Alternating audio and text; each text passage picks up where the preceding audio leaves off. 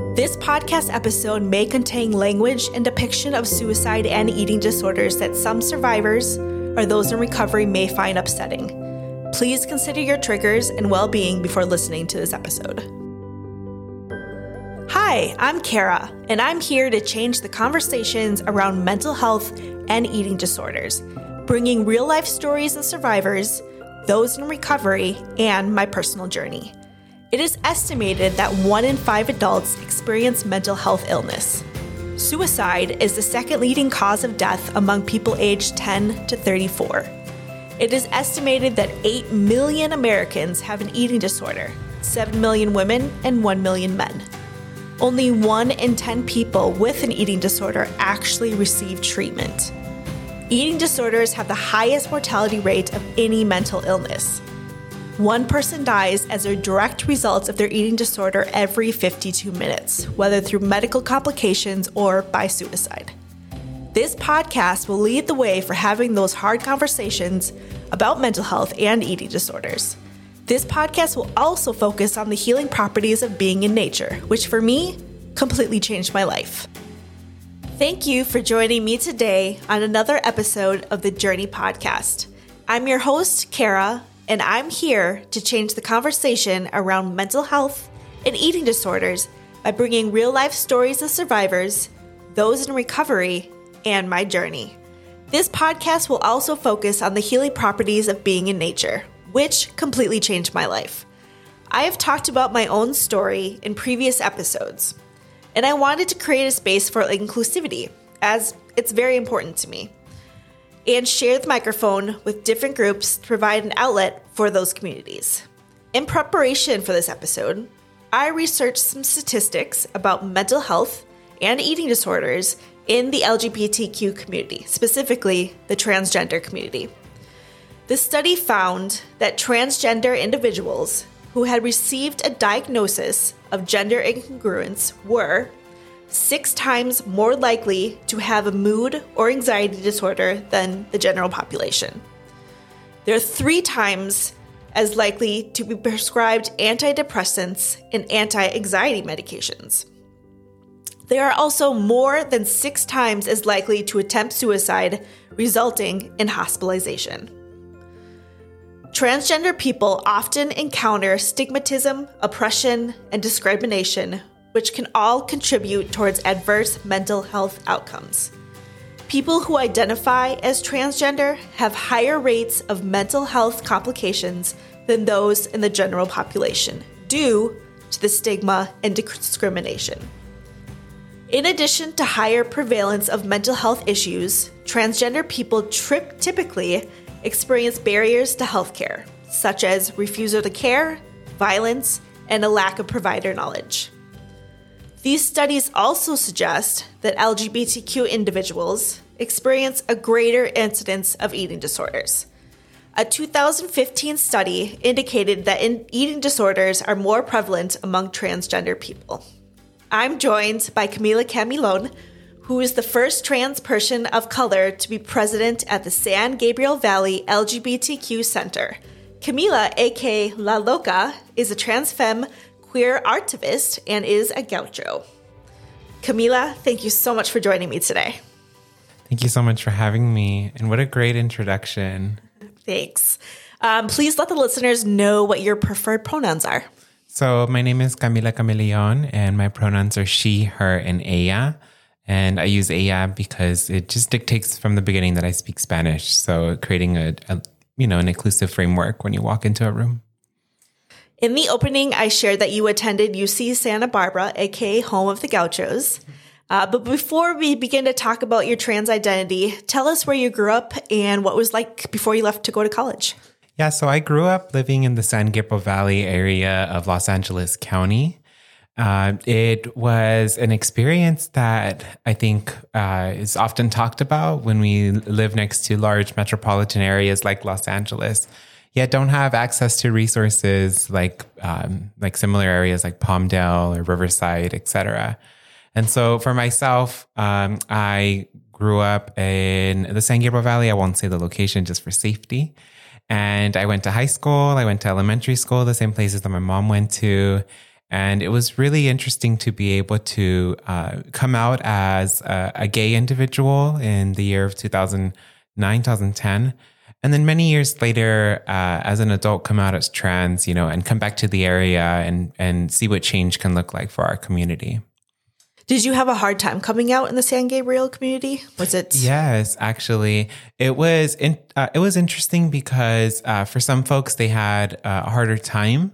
I think what made my experience so unique was I actually have a twin brother, and my twin brother is like a cis straight male, and he knew like this whole other half of the school that I didn't know. And I never just had any problems. I think it was that community building aspect in me that as a young kid always grew. I also think about like just growing up in the San Gabriel Valley as something that really also fostered my leadership in many ways. As a fifth grader, I was in the school site council representing the elementary school, and that never stopped. Seventh grade, I used to be president.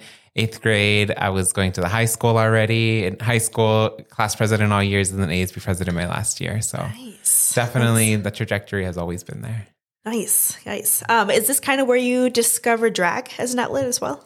I would say going to UC Santa Barbara was that aspect. Going to this area for college that specifically allowed me to grow further. I left in 2012 and I came back to the area in 2018. And for myself as a trans individual, I went to this conference called the Creating Change Conference. And at this conference, it was interesting to be able to be around a lot of other LGBTQ plus individuals. I came back in the year 2015, 2016 and came out as trans.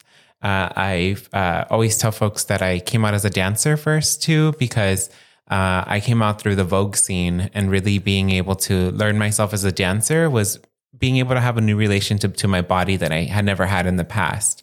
It's a different rhythm of the world that you're able to walk in when you start to figure out your rhythm. Got it. Mm-hmm. Do you feel that when you went to Santa Barbara that there was something that made you build more confidence about yourself? Yeah, I would say so. But I think a part of it has to do with the culture shock. Santa Barbara is a predominantly white institution of PWI, as we know. And the interesting part of it as well is the way in which value and community really came from that. I studied Black studies and I studied feminist studies. And so a lot of my praxis and learning came from just understanding space as an LGBTQ plus individual and the importance of that. And so I was in organizations like La Familia de Colores, which was an all Latinx group that met at UC Santa Barbara. And from there, also in other places like the Queer Commission on my campus. So I would say just learning kind of like what my role was within that particular space and then owning it even further. I remember my third year applying for this organization called AS Program Board. And it was like a more arts and culture based organization that isn't LGBTQ plus focused, but needed to have LGBTQ plus individuals. So I got into that organization from just a lot of networking and knowing kind of the language and having to learn new language and business and world. And I would say that's really where a lot of like my nonprofit work began, because it was more business. It was a structure. I was getting paid for it. And I learned how to run events from 1,500 people to 15,000 people. Wow, that's amazing. Yeah, concerts and fun things and Friday night events and alternative events, and just the importance of making space for individuals and to create like community and culture and together. And so coming back from college, that's kind of what I came with that mindset of knowing how to do these large events, but also not knowing the structure. The San Gabriel Valley is so disconnected in many ways. So you can cross the street and you're in another jurisdiction. It's very true. Yes. Yeah. It's very big too. I mean, Los Angeles County in general is really big. Congratulations. That's really awesome. That's, you should be very, very, I'm proud for you. Thank you so much. What was it like when you came back to San Gabriel Valley after college? I think the interesting part was, I came back, in the year 2017.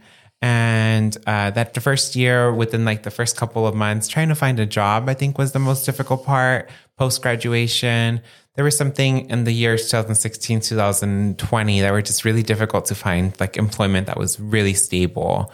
And so when I first came back, it was interesting to be, I joined this company job, and really being in this company place made me realize that I wanted to find like community elsewhere.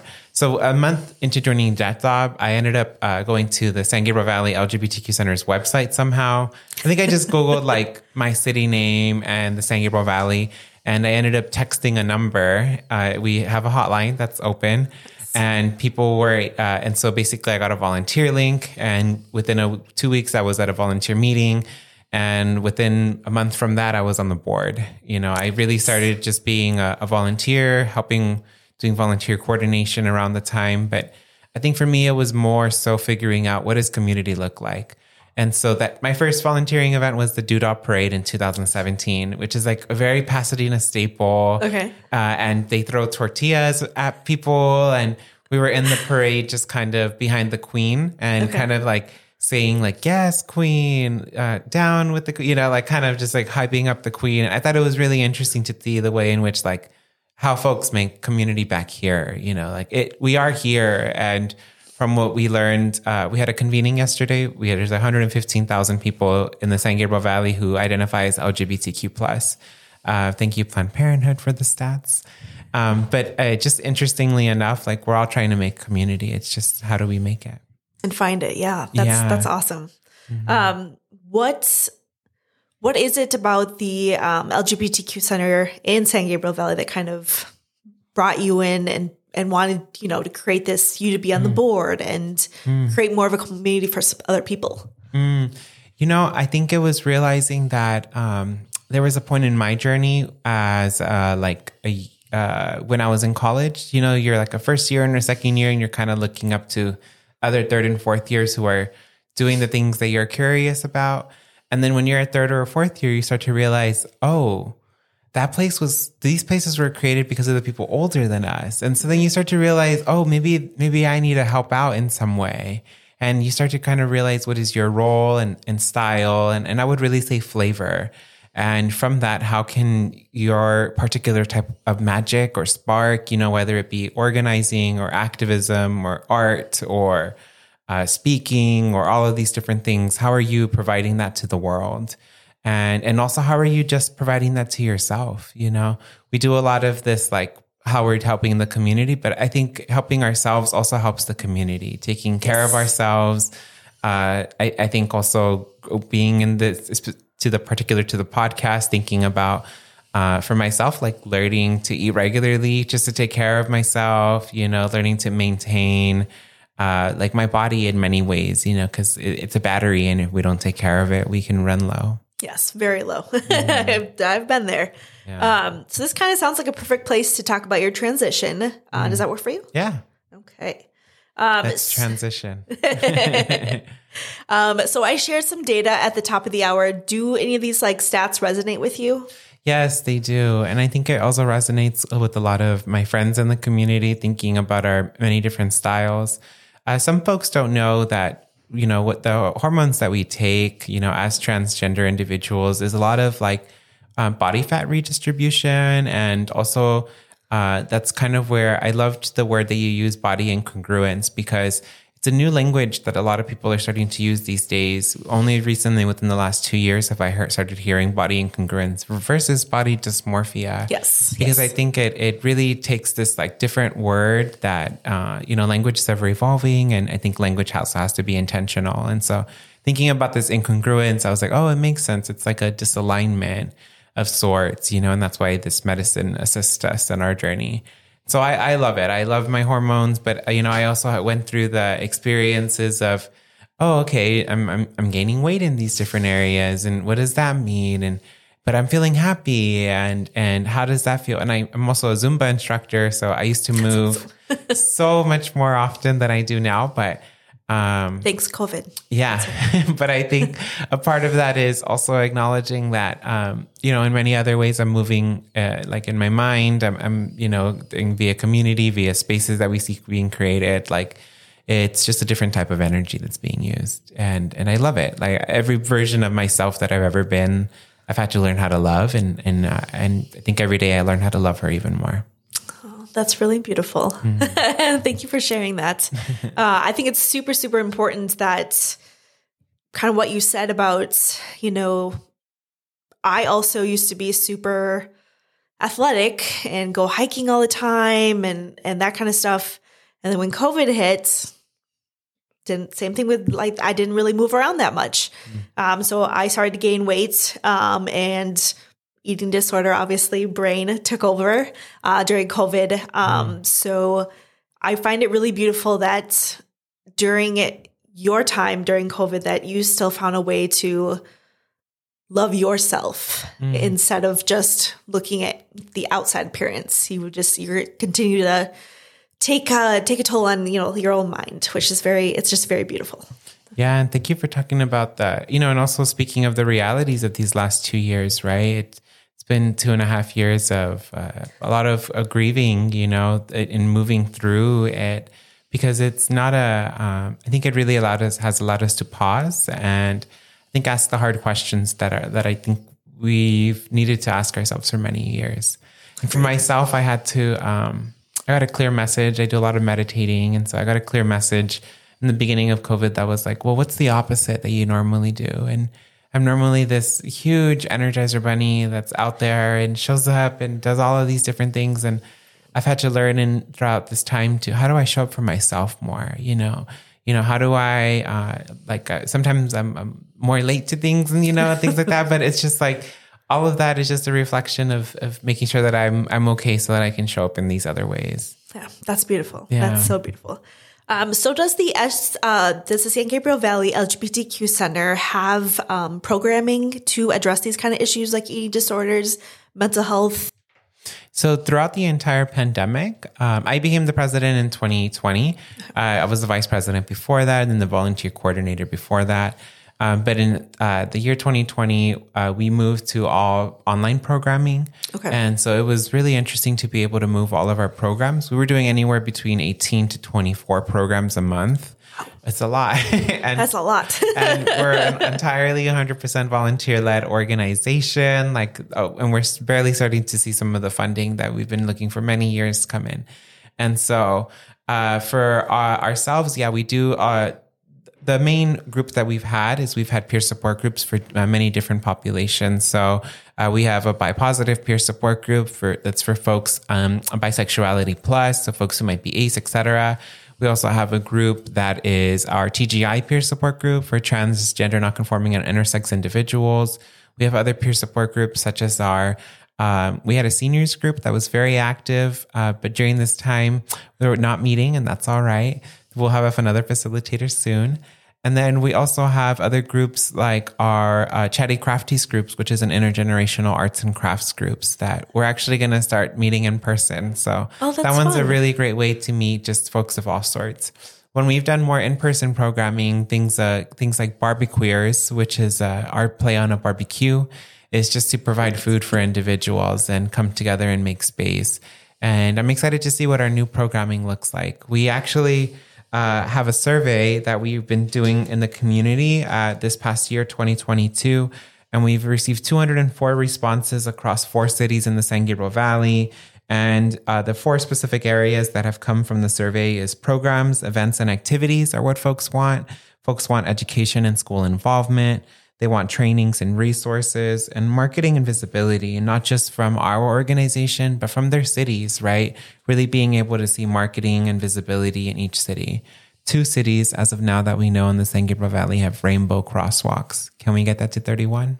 Yeah, every single one. That would be great. That'd be brilliant. That's very, very awesome. Do you feel that there was a difference in the community that you came from college, just LGBTQ community-wise, to the community in San Gabriel Valley? Like, do you feel like there's a difference in that community? Just in how they feel about themselves, how they feel about being out, all that kind of stuff? That's a really great question. And I don't think I've ever been asked that. And I think the simple answer to that, and also not so simple, is there are 2 entirely different demographics. I think when I was at UC Santa Barbara, a lot of my spaces were full of people of color. I was in organizations like the Queer and Trans People of Color Collective, the Latinx group that I talked about, La Familia de Colores. I was in Queer Commission. I was in all these other organizations that really were centered and centering folks of color. And it's coming back to the landscape here in the San Gabriel Valley. It's a very diverse region. There are folks of all sorts, all colors, all genders, all sexualities. And I think it's important to acknowledge that it's a different ball game. And so for myself, I think working at the last job that I talked about, AS Program Board, really prepared me for coming back to the region. AS Program Board was predominantly white, and coming back to the region just has to be, it's different power dynamics. And I think also for myself, these past 2 years, I've been learning what does it mean to navigate new gender dynamics as well. I feel like when people saw me as a man in the past, I came into a room, there was no questioning. And nowadays I get a lot more questions. I get a lot more, are you sure? Kind of. And I have a lot of trans friends, and a lot of my trans friends tell me about like, oh yeah, like people who are trans masks tell me, oh yeah, that's kind of how it felt like when I was navigating the world as a woman, or, and so it's just navigating a new entire gender system, social system, et cetera, that we don't really talk about, this like, kind of a loss, but also like gains in so many other ways that it outweighs everything. Yeah, which is very true, actually, even the eating disorder community, because your identity for most of your life has been your eating disorder, is that when you change, when you're going through recovery, you are grieving, grieve that person almost, because you're now becoming this different person without an eating disorder, whatever, that basically controlled your life for most of your life. So yeah, that's very interesting that's how that works. I'm so sorry about that though. Like that, I'm like in this, like, I want to change everything, so I'm glad that we're having this conversation. Then I think you're at the right voltage then. Thanks. So let's move into the conversation about your trans femme queer artivist life. Yes. Can you please speak to me about what it looks like for you and explain what it means?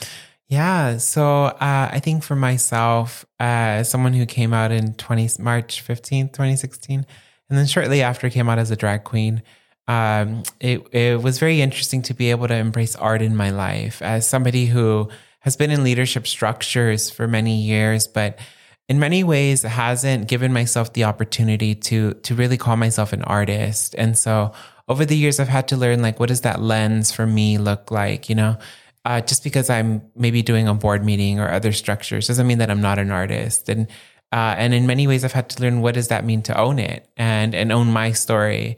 And so I would have to say that it really started from my drag performances in 2016, understanding the power there. And even meeting friends now who will tell me, oh, wow, I met Camila in the year this year, and she was performing on stage, and I thought she was the best. And now they're drag queens out there with like 5 crowns and all this stuff. And I'm like, oh, wow, I can't believe just like a little bit of imagination for somebody can kind of go a long way. And so for myself, I've had to learn what is my artist, and how can I acknowledge that I'm a lifelong artist, just like I'm a lifelong student.